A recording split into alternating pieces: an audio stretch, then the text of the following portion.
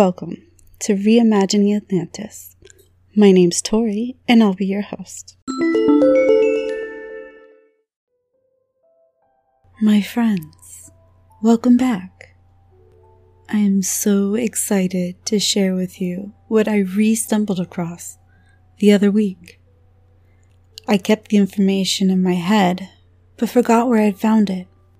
I actually still had it in my notes, and I just didn't scroll down far enough. I'm not sure if I've convinced you yet that Atlantis is in Africa by the Atlas Mountains, but by the end of this episode, you should be pretty well convinced. I forgot that this information turned me into a convert as well. Remember episode 4, where I claimed my excitement? This is it, and I couldn't be more thankful to you for pushing me to find it again by doing this podcast. I have a tentative spot circled for years now as to where Atlantis is.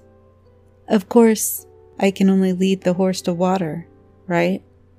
There isn't much commentary from me, as I really don't need to do much explaining on Diodorus' work. He has 2 very detailed accounts on the Amazons, as well as his mentions on the Atlanteans, that I recommend a detailed read. I have been working on a book for a while on the Amazons, based on multiple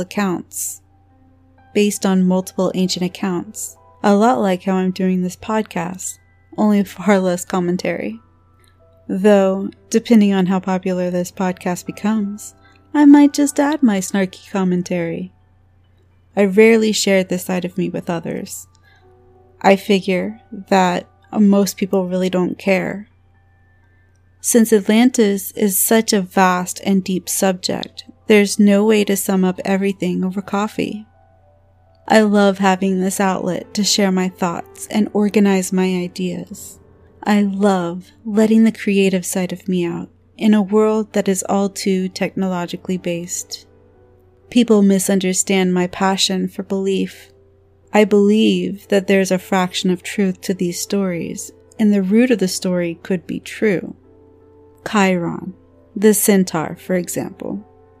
Perhaps there was a horse breeder or a vet in town that took on apprentices. I don't believe that there was actually a half-man, half-horse character. I feel very similar to Diodorus on his accounts, and he is one of my favorite historical authors. I hope we find all of his lost works one day. For this episode, I will share with you the passage written by Diodorus himself on the Atlanteans. It's worth noting that Diodorus' Library of History is considered by modern historians to be the most extensively preserved history of antiquity by a Greek historian. Diodorus died around 120 BCE.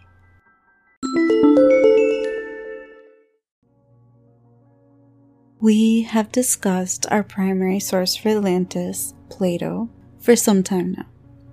I've danced over Diodorus' account, and now I think it's time that we learn about it. Most of his works leave divinity out of it. Since Diodorus died around 120 BCE, this is roughly 150 years after Plato wrote Atlantis. If we can accept Plato's account from Solon, they both have about the same distance in years, then Diodorus has an equally accepted account. Though Diodorus does not go into detail about the city and the customs of the Atlanteans, he does have a different take on the history of Atlantis. I really don't need to do a lot of paraphrasing here, as Diodorus keeps his accounts as scientific as possible. Here is Diodorus on the Atlanteans.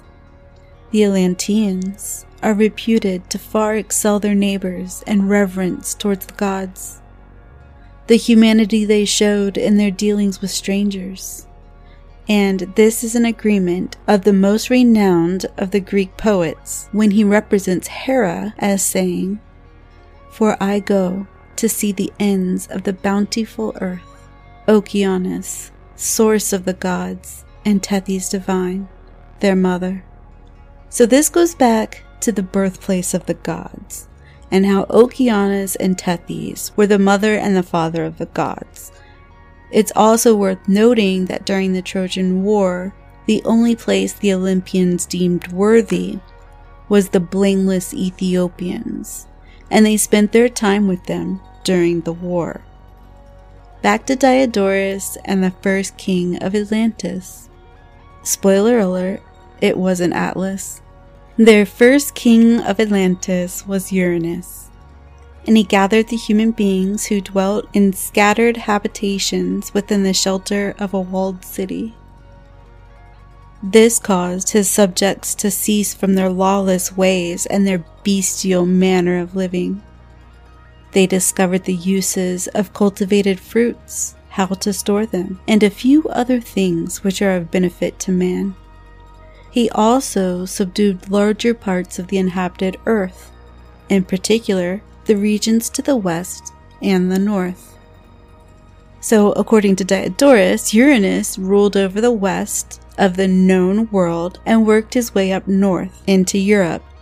I presume this means Spain, Portugal, France, possibly as far as the Italian island of Tyrrhenia. Anyway, back to Diodorus. Since Uranus was a careful observer of the stars, he foretold many things which would take place throughout the world. He introduced to the common people the year on the basis of the movement of the sun, and the months on the moon. He instructed them in the seasons which reoccur year after year.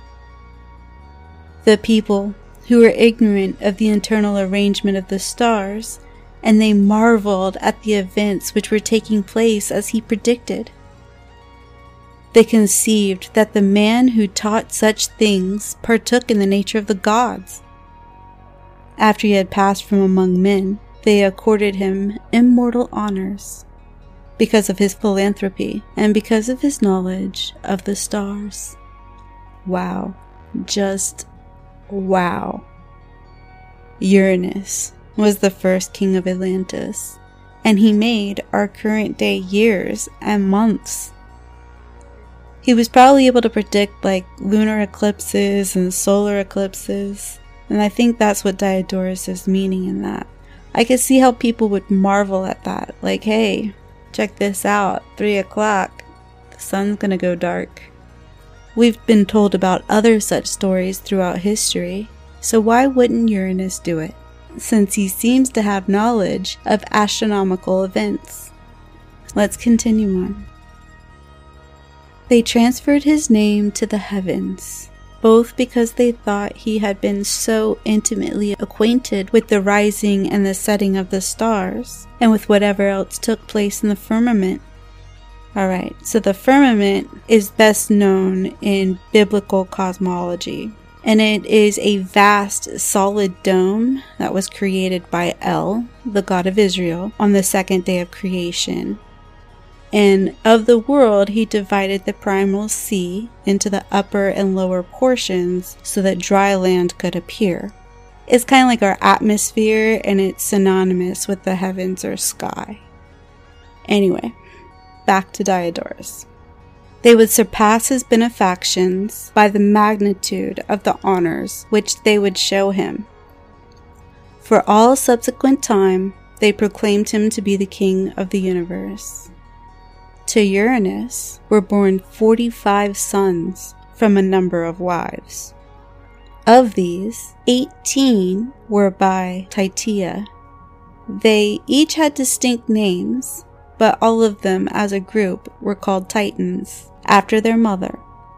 Titia was prudent and had brought about many good deeds for the peoples, so she was deified after her death by those whom she had helped, and her name was changed to Ge.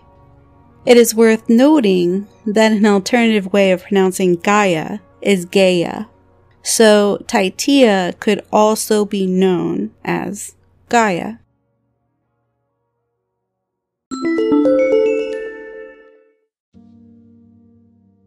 Uranus also had daughters, the 2 eldest of whom were by far the most renowned above all others, and they were called Basila and Rhea.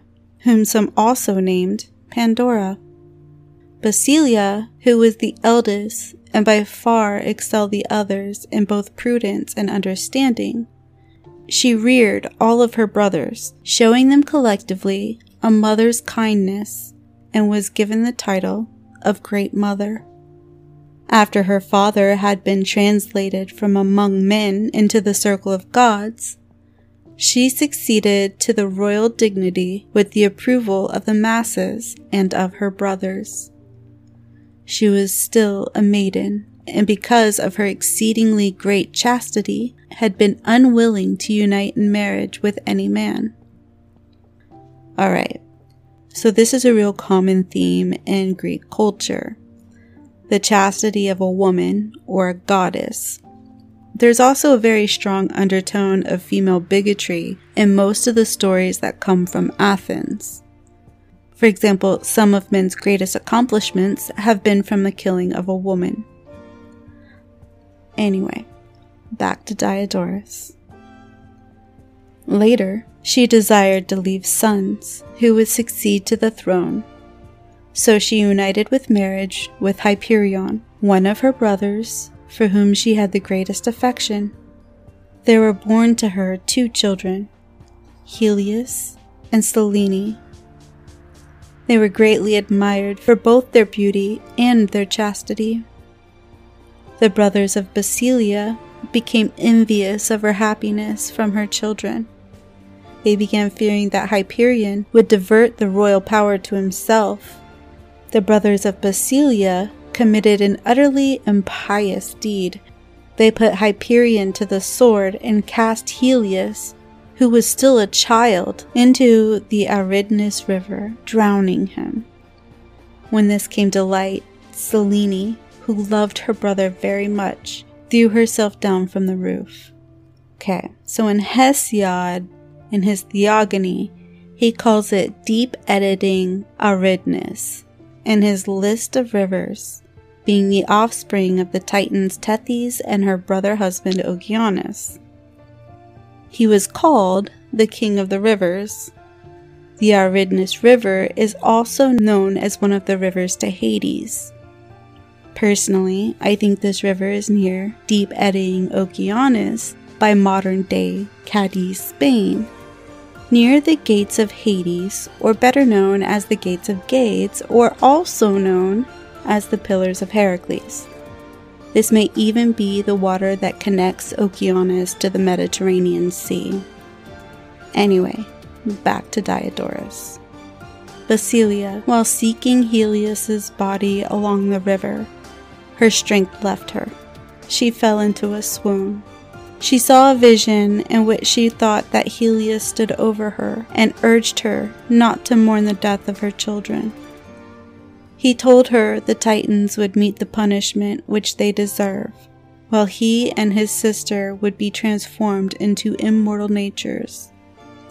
Since then, that which had formerly been called the Holy Fire would be called by men Helios, the sun, and that which is addressed as Mene would be called Selene, the moon. I find this interesting as we see this word Mene again, like that island inhabited by the Ethiopian Ichthyophagi, and was considered sacred. The same island that is located in Lake Triton called Phla and Mene. Anyway, back to Diodorus. When she woke from the swoon, she recounted to the common crowd both the dream and misfortunes which had befallen her. She asked that they render to the dead the honors like those accorded to the gods, and asserted that no man should thereafter touch her body. After this, she became frenzied, and seized all of her daughter's playthings that could make a noise. She began to wander over the land with her hair hanging free, inspired by the noise of the kettle drums and the cymbals. All those who saw her were struck with astonishment. All the men were filled with pity at her misfortune, and some were clinging to her body, when there came a mighty storm and continuous crashes of thunder and lightning. In the midst of the storm, Basila passed from sight. The crowds of people were amazed at this reversal of fortune, and they transferred the names and the honors of Helios and Selene to the stars of the sky. For their mother, they considered her to be a goddess and erected altars to her. They began imitating the incidents of her life by pounding the kettle drums and the clash of the cymbals. They rendered to her this way sacrifices and all other honors.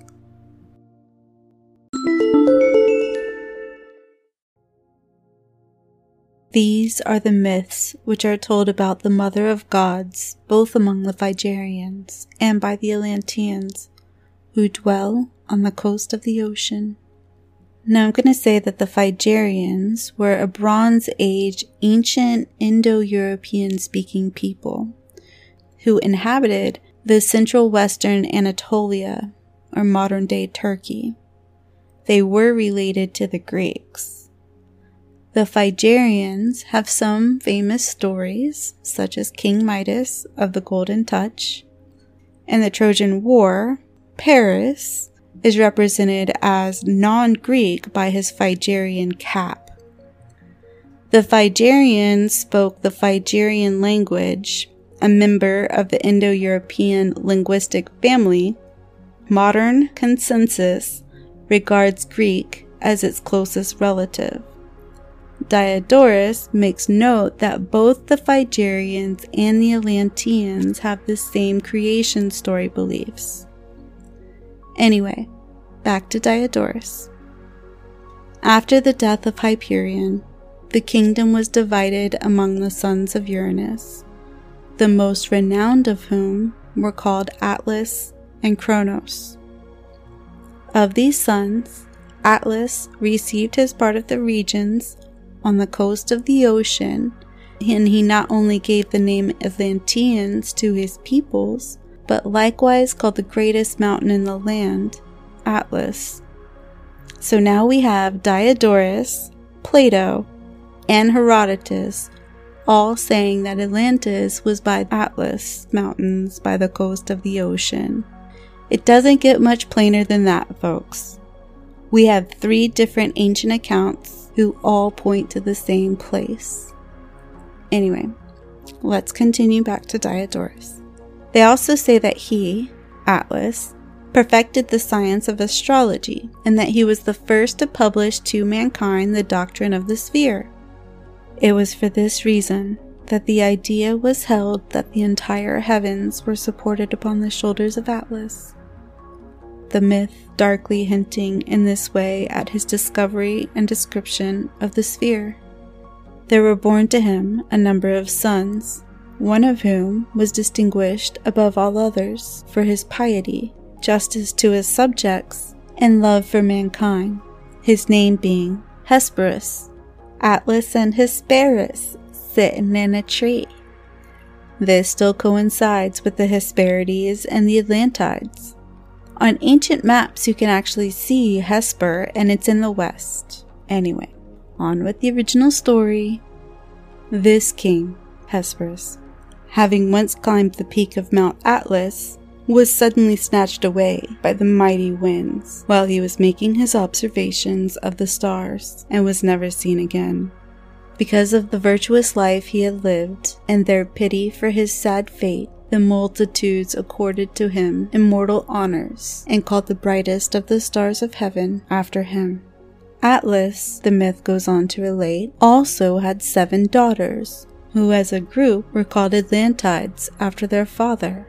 These daughters lay with the most renowned of heroes and gods, and thus became the first ancestors of the larger part of the race of human beings, giving birth to those who, because of their high achievements, came to be called gods and heroes. Maia, the eldest, for instance, lay with Zeus and bore Hermes, who was the discoverer of many things for the use of mankind. Similarly, the other Atlantides also gave birth to renowned children, who became the founders in some instances of nations and other cases of cities. Consequently, not only among certain barbarians, but among the Greeks as well, The great majority of the most ancient heroes trace their descent back to the Atlantides. These daughters were also distinguished for their chastity, and after their death attained to immortal honor among men, by whom they were both enthroned in the heavens and endowed with appellation of Pleiades. The Atlantides were also called nymphs because the natives of that land addressed all their women by common appellation of nymph. Kronos, the brother of Atlas, was a man notorious for his impiety and greed, married his sister Rhea, by whom he begat that Zeus, who was later called the Olympian. There had been another Zeus, the brother of Uranus, and a king of Crete, who was far less famous than the Zeus who was born at a later time.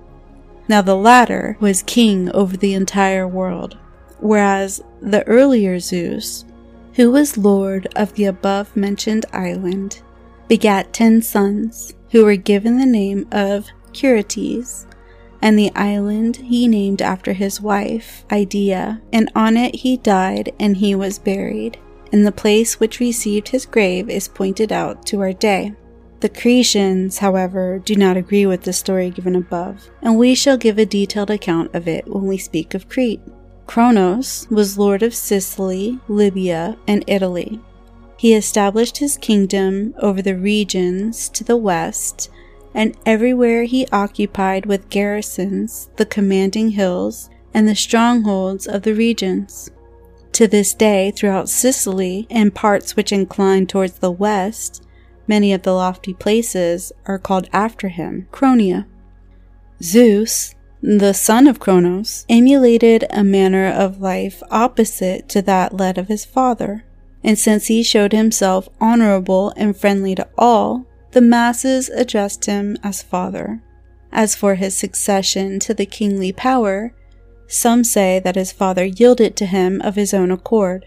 Others state that he was chosen as king by the masses because of the hatred they bore towards his father.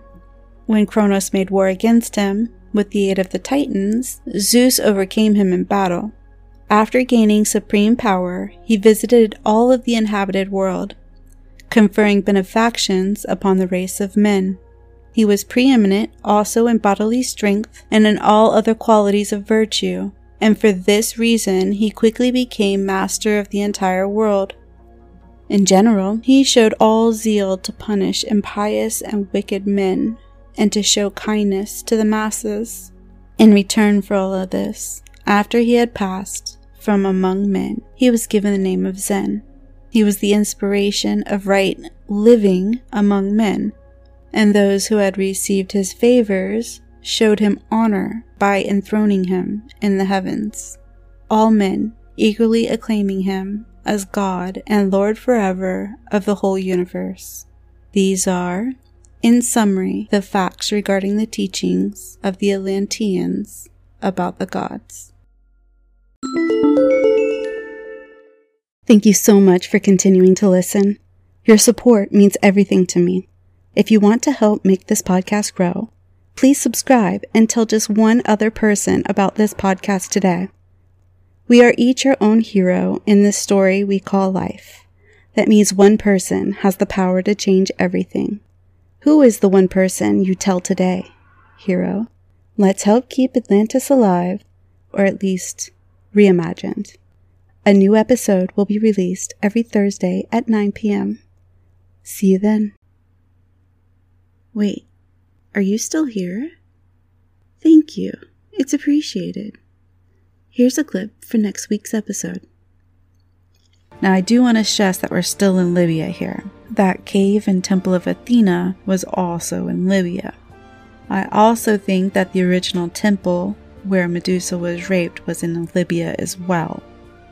But I'll get to that later.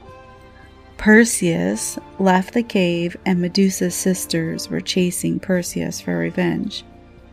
Perseus came upon King Atlas of Atlantis and asked for hospitality. Atlas refused, so Perseus took out Medusa's head and turned him into stone, making the Atlas Mountains.